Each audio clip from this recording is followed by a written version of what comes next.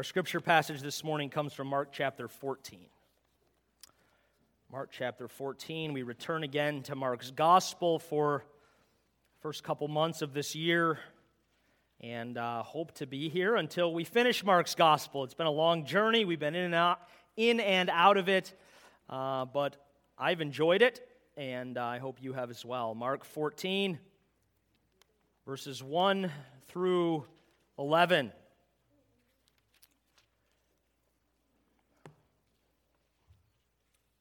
We're getting closer now to the cross, as you can see from the heading in the ESV Bible. Mark 14, verses 1 through 11. Hear now the holy, inspired, and inerrant word of God. It was now 2 days before the Passover and the Feast of Unleavened Bread. And the chief priests and the scribes were seeking how to arrest him by stealth and kill him. For they said, "Not during the feast, lest there be an uproar from the people." And while he was at Bethany in the house of Simon the leper, as he was reclining at table, a woman came with an alabaster flask of ointment of pure nard, very costly. And she broke the flask and poured it over his head. There were some who said to themselves indignantly, "Why was the ointment wasted like that? For this ointment could have been sold for more than 300 denarii and given to the poor." And they scolded her. But Jesus said, "Leave her alone. Why do you trouble her? She has done a beautiful thing to me. For you always have the poor with you. And whenever you want, you can do good for them, but you will not always have me. She has done what she could. She has anointed my body beforehand for burial. And truly I say to you, wherever the gospel is proclaimed in the whole world, what she has done will be told in memory of her." Then Judas Iscariot, who was one of the 12, went to the chief priests in order to betray him to them. And when they heard it, they were glad and promised to give him money. And he sought an opportunity to betray him. Thus far, the reading of God's own word. Let's pray together. Father in heaven, we thank you for your word. And we thank you for the opportunity we have at the beginning of a new year, our Savior, to sit under your word and to listen to the voice of our shepherd, our Savior, and to hear what he has to say to us. Help us, Lord, like Mary long ago, to sit diligently and attentively at the feet of Jesus and to consume everything he has to say. For as you said then, so you say now, that is what is best. It's in Jesus' name we pray. Amen. This past week, I attended the funeral of a close friend's father. He died suddenly the day after Christmas of a heart attack, very tragic, very sudden, very unexpected. Thankfully, he was a man who he loved the Lord, and he had given no shortage of evidence of that throughout his life. And as I heard these stories of his faith at his funeral, and as my friend shared stories with me of his dad's faith that others had actually shared with my friend, I found myself inspired. I found myself with a greater desire to serve the Lord. And you know, the faith of others can and probably should have that effect on us. It should inspire us towards greater devotion to the Lord Jesus Christ.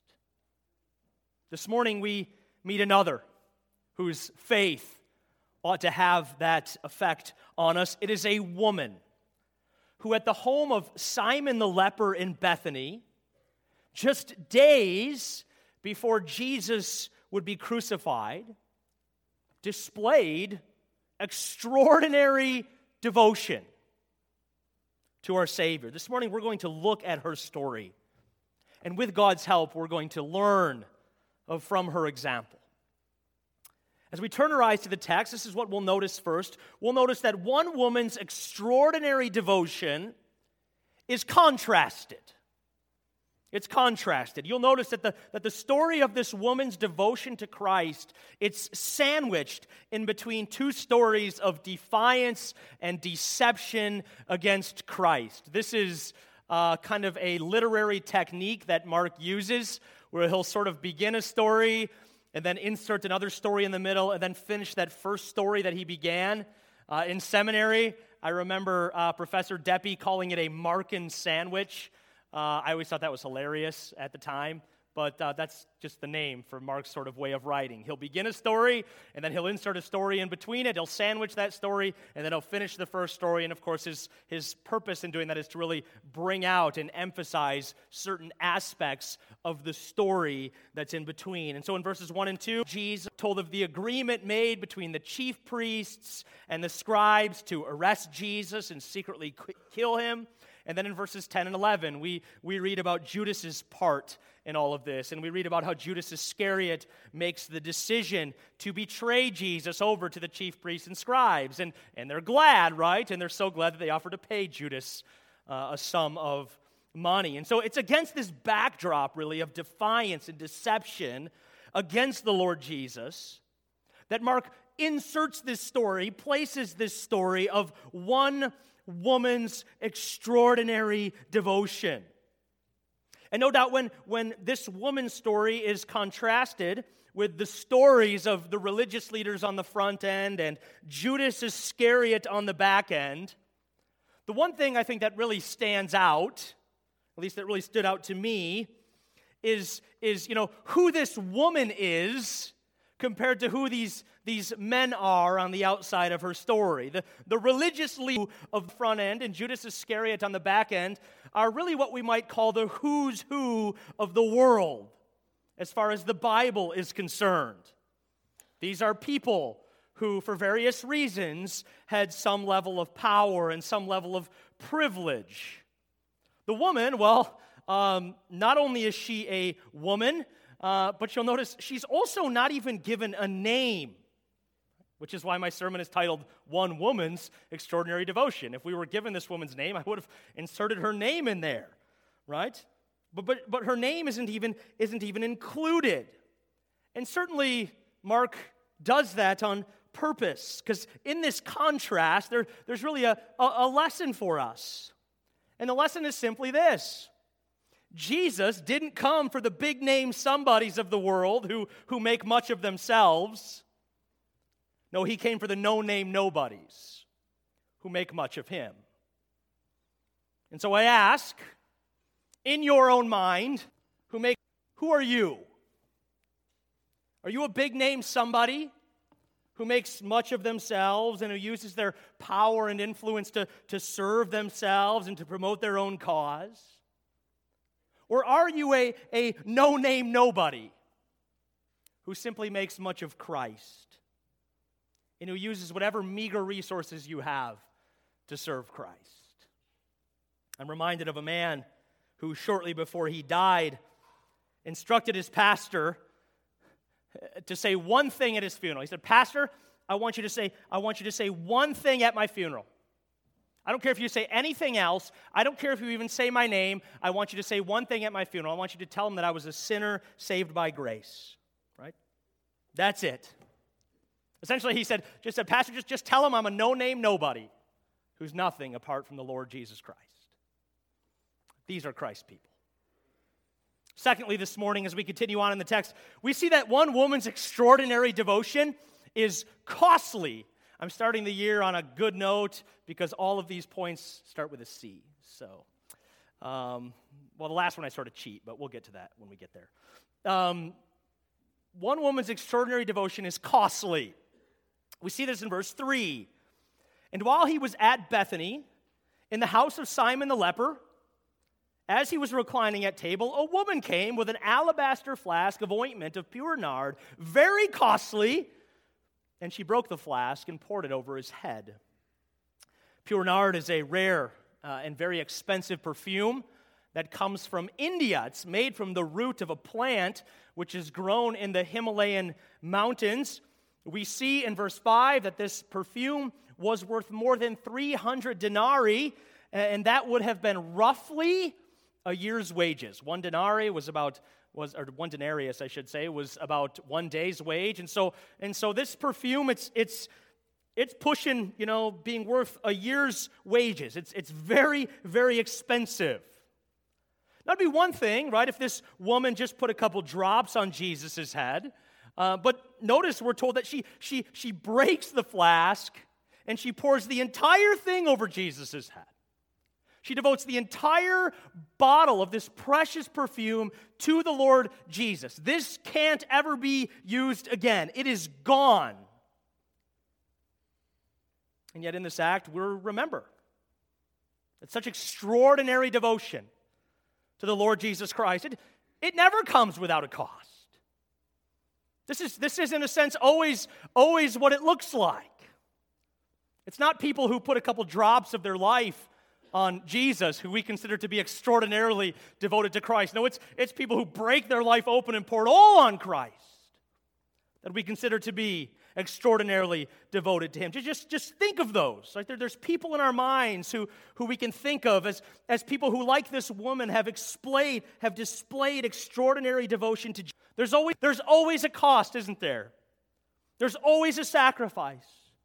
There's always something of this world that these people have given up and died to.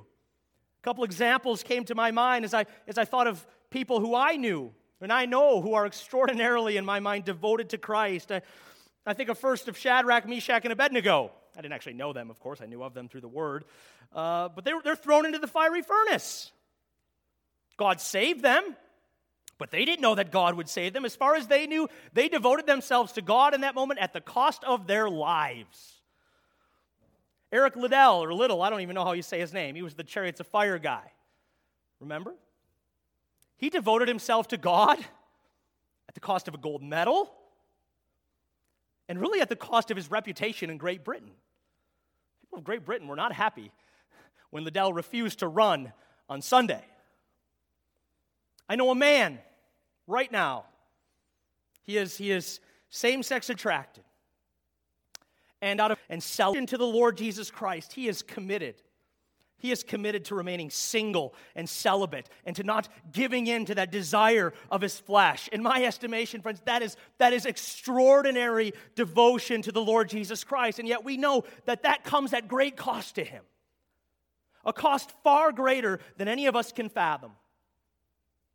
I know of a pastor who, out of devotion to Christ, called out his congregation's sin and error, and he lost his ministry because of it. They threw him out. There's always a cost to following Christ and serving Christ, especially in extraordinary ways. It may cost money, it may cost possessions, it may cost comfort or friends or family or worldly pleasures. It may cost, but there's always a cost. We need to understand that. Dutch people like to get things on the cheap, don't they? Sometimes us Dutch people, not all of you are Dutch, I know that. Sometimes the Christian Reformed Church is rooted in the Netherlands, and so that's why I say this if you're not aware of that. But sometimes to our shame, we try to get our Savior on the cheap too, don't we? We try to have Christ and our sin. We try to have Christ and the sinful desires of our hearts. Can't happen. There's a cost to following Jesus. There's a cost to being devoted to Jesus, to serving Jesus in this world. Of course, Jesus said nothing different, did he? Whoever comes after me must deny himself, take up his cross, and follow me. Third, notice that this woman's extraordinary devotion is criticized. It's criticized. Look at verses 4 and 5. There were some who said to themselves indignantly, "Why was the ointment wasted like that? For this ointment could have been sold for more than 300 denarii and given to the poor." And they scolded her. Extraordinary devotion to Christ looks foolish to the world. Those who give their time, talent, and treasure to Christ will hear the world say to them, "What a waste! What a waste! You could have done so much with that time, so much with that talent, so much with that treasure. What a waste!" And so young people, right? Don't be surprised when people criticize you for saving yourself for marriage out of devotion to Christ. They might call you names. The world has their names for such people. Don't be surprised when they call you names. Don't be surprised when your friends look at you cross-eyed. When out of devotion to Christ, you say, you know what, I'm not going to go to that party this weekend because you know full well that party will be full of sin and wickedness and all sorts of things a child of God shouldn't be part of. Don't be surprised when people criticize you about that. Don't be surprised when people get all up in your grill about stuff like that. An extraordinary devotion to Christ looks foolish to the world, and it will often be criticized by others and by the world. Now, what is shocking is what Matthew tells us, and it's that this woman is criticized by Jesus' own disciples. And so remarkably, the criticism of this woman, it's not actually coming from the unbelieving world. Now, Judas is part of it. John tells us that. And so there might be a sense in which the unbelieving world is provoking it, but it's really not coming from the unbelieving world. No, this criticism this woman is receiving is actually coming from within the family of God. It's coming from other believers, as it were. And Daniel Aiken, I think, captures well the point when he says this: the world, and sadly, many in the church, will never have a problem with a moderate, measured devotion to Christ. They will have little or no problem with too many possessions and a pursuit of a comfortable and convenient Christianity. But walk away from a real career and you will be marked as foolish, living a wasted life. Walk away from mom and dad to serve the Lord in an inner city among the poor and hurting, and you will be deemed silly and impractical. Walk away from family and friends to head out in the mission field among an unreached people group and take your children with you. And you will be chided as reckless, radical, imbalanced, in need of counseling, and maybe even a prescription. That's what Aiken says. And he says it's not just unbelievers, it's believers, it's fellow Christians who will be critical of our radical devotion to Christ. It's crazy. Right? The woman pours oil. Right? No one has a problem with religion in moderation. Right? We don't have a problem with those who practice comfortable and convenient Christianity. We don't have a problem with someone who pours a couple drops of their life on Jesus. But this woman, she breaks the flash. She pours all the oil on Christ, and she's criticized for it. Those who aren't, they think she's lost her mind. This is how it often is. Even in the church, you'll be criticized. I remember a young man in our youth group many years ago. Young man was just on fire for the Lord. And this was like 15 years ago. I was actually a leader, so this isn't going to say much about me. I wasn't a peer of this kid. But this kid was on fire for the Lord, and some of us leaders, sometimes we would sort of tease him. We would sort of mock him. He'd always want to know about our faith, and we'd be worshiping in youth group, and he'd have his hands in the air and his eyes closed, and he was sort of just putting everyone to shame. And again, we would sort of tease him. We would mock him. We would be critical about him. That kid, he's kind of a weirdo. 15 years later, he's still on fire for the Lord. He's serving the Lord as a campus ministry. He's actually a wonderful friend of mine. That zeal hasn't left him. But we were Christians criticizing other Christians for their devotion. Right? How sad and yet how like us, right? Fourth, this woman's extraordinary devotion is commended. It's commended. We see this in verses 5 through 8. And you'll notice first Jesus commends the wisdom of her devotion. We read, "But Jesus said, 'Leave her alone. Why do you trouble her? She has done a beautiful thing to me. For you always have the poor with you, and whatever you want, you can do good for them, but you will not always have me.'" Jesus commends the wisdom of her devotion.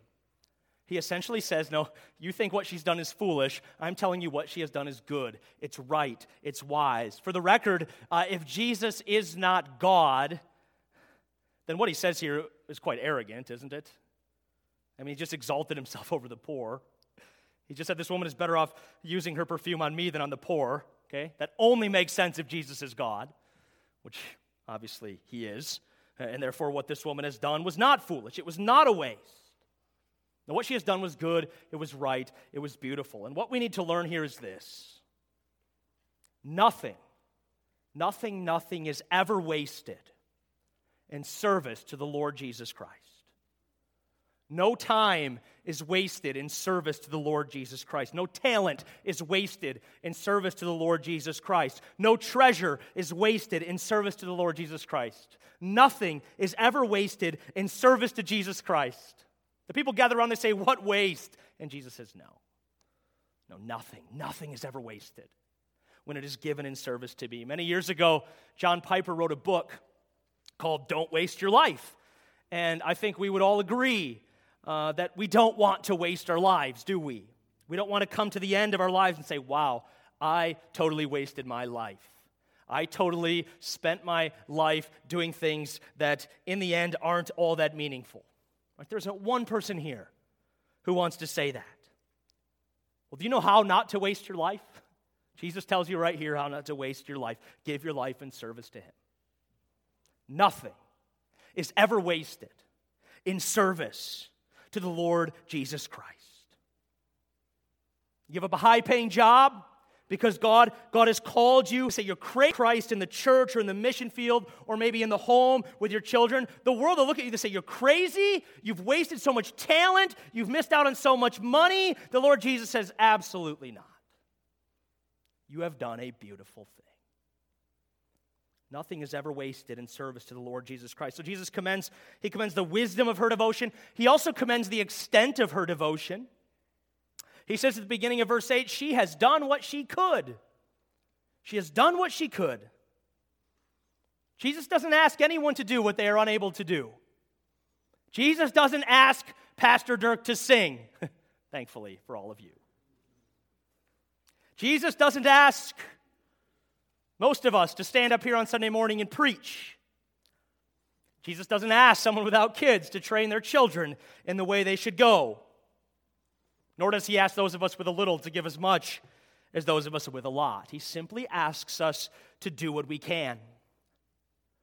I was speaking to a very generous Christian man recently who told me that years ago, he picked up a hitchhiker along the road, homeless hitchhiker, had no family, really had nothing in this world.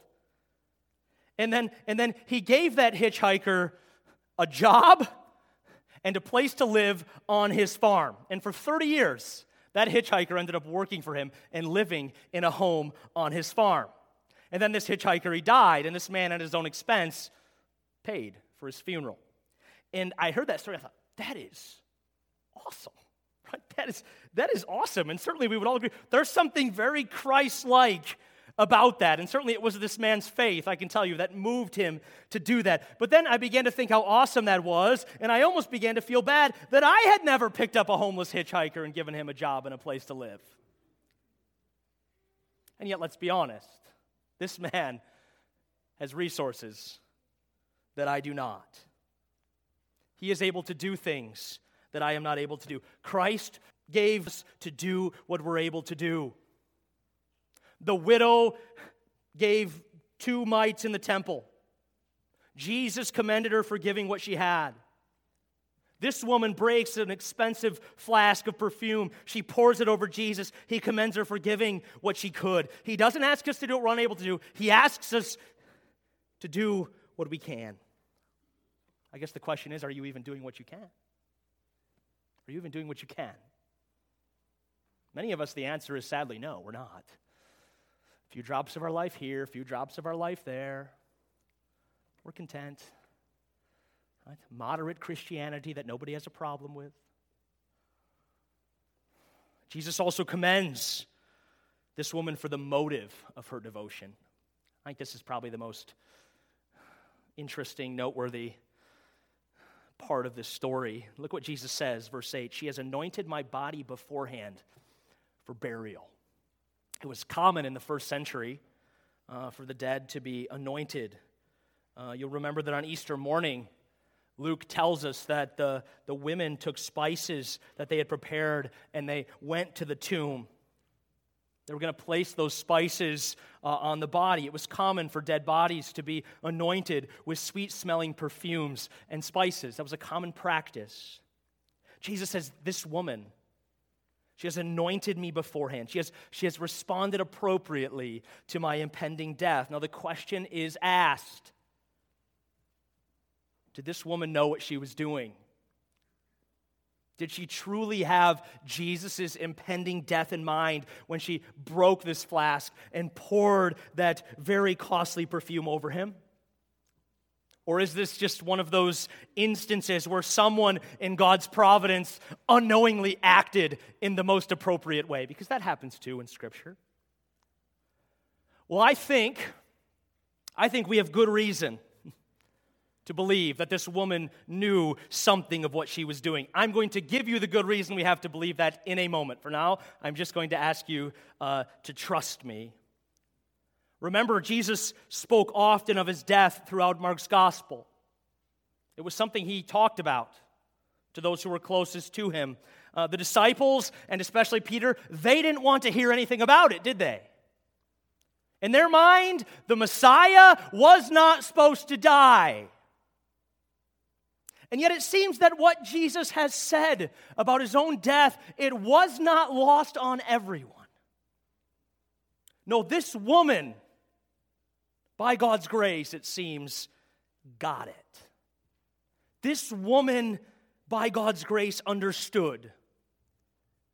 And I would argue that this woman is the first person in all of history to recognize that what makes Jesus so incredibly worthy of all we are and of all we have to give is his death. I would argue that she is the first person in all of history to recognize that the Lamb is worthy precisely because he was slain. I would argue that she's the first person in all of history to truly understand the gospel of Christ's death for the salvation of his people. Now, I'm not going to say she had it all figured out. I'm not going to say she had the ins and outs of substitutionary atonement and of, justification by faith alone. I'm not saying that. I'm simply saying that with God's help, this woman understood something that the disciples did not understand. And it's that Jesus' death was not antithetical to his being the Messiah. No, it was intimately bound up with his being the Messiah. The disciples would say, Jesus, the Messiah can't die. This woman seemingly understood that no, the Messiah must die. The Messiah has to die. Now we know the rest of the story. And this woman too would soon learn it. But let me ask you, if she was willing to exhibit such extraordinary devotion to one who would die, how much more willing should we be to exhibit extraordinary devotion to one who died and who 3 days later rose again, and who is even now seated at the right hand of God and offering mercy and life and salvation to sinners everywhere who will call on his name by faith? How much more should we be willing to give our life, our all, to the one who we know and we understand wrath for our sins in his body on the tree, and who suffered the wrath of God in our place on the cross, and who was raised for our justification, who has secured for us eternal redemption? I want you to notice next that this woman's extraordinary devotion is commemorated. Verse 9, and truly I say to you, wherever the gospel is proclaimed in the whole world, what she has done will be told in memory of her. Now, the fact that this woman's story is preserved in God's word is a fulfillment of Jesus' promise here. Wherever the gospel is preached, this woman's story has told. Case in point, this church. The gospel is preached, and this morning the woman's story is told, isn't it? And no doubt her story has been told in countless congregations and settings all over the world where the gospel has been preached. This woman is commemorated. Jesus honors her with a place in his word and in the gospel story. And this too speaks to a greater truth, a more general, broad truth, which is set before us in Scripture and which is applicable to us ever and always. And it's simply that God honors those who honor Him. We read that in 1 Samuel 2:30. John 12:26. God honors those who honor Him. Boys and girls, young people, this is a powerful incentive for you to ever and always serve Christ. You will have times in your life when two ways are before you. One way is right, one way is wrong. Nobody's looking at you. It's just you standing there. Remember in that moment that God honors those who honor Him. I recently just heard the story of a young man who was out deer hunting, and he was trying to fill a doe tag. And he went for a walk in the woods, and he spotted a deer a ways away. He looked at it through his scope, and he determined, yep, it's a doe.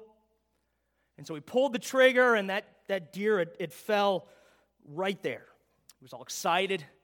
He walked up to it. He got about 30 yards away, and he realized it wasn't a doe.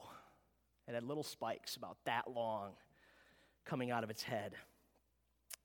The young man, he had a buck tag, but he was honest. He had really hoped to use it on something a little bit bigger and a little bit better than that.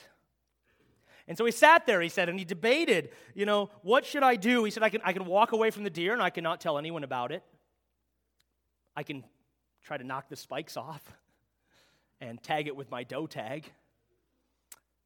I can just tag it with my doe tag and try to get out of here as fast as I can and get it cut up before anyone finds it. Or I can do the legal thing for the year. One remaining buck tag on it and be all done hunting for the year. And the young man said he thought about it and he was wrestling sort of with his inner self, and he said suddenly, like from heaven, this verse just sort of like shows up in his mind. God honors those who honor Him. And he said, in that moment, I knew what I had to do. And he put his buck tag on it. And he hung up his hunting clothes and his stuff for the rest of the year. It's a powerful incentive to serve God. He honors those who honor Him. Now, He won't honor us all in the same way. For instance, I dare to believe that you or I will probably not have our stories told wherever the gospel is preached. Nor will God necessarily honor us as we expect. Nor might He even honor us in this life.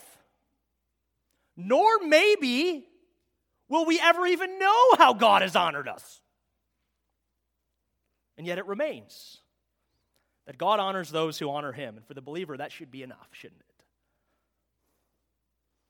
Finally, notice that this woman's extraordinary devotion hasn't come out of nowhere. It seems like it came out of nowhere, right? This woman shows up, pours oil on Jesus, like, who's she? That's how it feels. Mark does not tell us who this woman is. He does that for a reason. He does that to make a point. John does tell us exactly who this woman is. In John 12, we learn that this woman is Mary, the sister of Martha and Lazarus. Some have suggested that Simon the leper, whose house serves as the setting for this story, is maybe the father of the three. And in all likelihood, he too has been healed by Jesus. We don't know that for sure. We do know this is Mary. We also know that as far as the Gospels are concerned, Mary is the best listener that Jesus ever had. You remember the story? Luke 10, 38 through 42. As Jesus and His disciples were on their way, He came to a village where a woman named Martha opened her home to Him. She had a sister called Mary who sat at the Lord's feet listening to what He said. But Martha was distracted by all the preparations that had to be made. She came to Him and asked, Lord, don't you care that my sister has left me to do the work by myself? Tell her to help me. Martha, Martha, the Lord answered, you are worried and upset about many things, But only one thing is needed. Mary has chosen what is better, and it will not be taken away from her. That's Mary. She's the best listener that Jesus ever had. And that's why I believe she knew exactly what she was doing when she poured that perfume on him, because if anyone would have heard and believed what Jesus said about his impending death, it is her. But for our purposes this morning, let's just recognize that one woman's extraordinary devotion began at the feet of Jesus. It began with her taking time to humbly listen to and learn from her Lord. Your congregation, let me ask you, what do you want from 2021? What do you hope to accomplish this year? You want to lose weight? Sign me up. You want to get out of debt? Is there some project that you've been neglecting you'd like to finish? My son Brooks said, Dad, you know what I want to do in 2021? I want to learn to catch the football one-handed. Okay, buddy. Sounds like a worthy goal. What do you want from 2021? Well, one thing that each and every one of us should want is to become a more fully devoted follower of the Lord Jesus Christ. That should be the most supreme desire in the hearts of all God's people. Well, the story of one woman's extraordinary devotion, it shows us where to begin. And it's at the feet of Jesus, listening to and learning from his word. Let me ask you, you've made plans and preparations, I assume, for the upcoming year. Many of them will fall by the wayside, but have you made a plan for spending time at the feet of Jesus this year? Have you made a plan for spending time listening to and learning from God's word? If not, I encourage you. A plan. I encourage you to do so. Don't just wing it. I encourage you to make a plan as to how you, this year, are going to sit at the feet of Jesus and listen to and learn from his word, in order that by it you might become a more fully devoted follower. Don't be afraid to ask for help. I can tell you what I've done. I can tell you what others have done. I can recommend podcasts that you can listen to daily that will teach you Christ's word well and faithfully. Make a plan. And recognize this morning, recognize that extraordinary devotion, it doesn't come out of nowhere. It doesn't just happen. No, it begins at the feet of Jesus. Let's pray.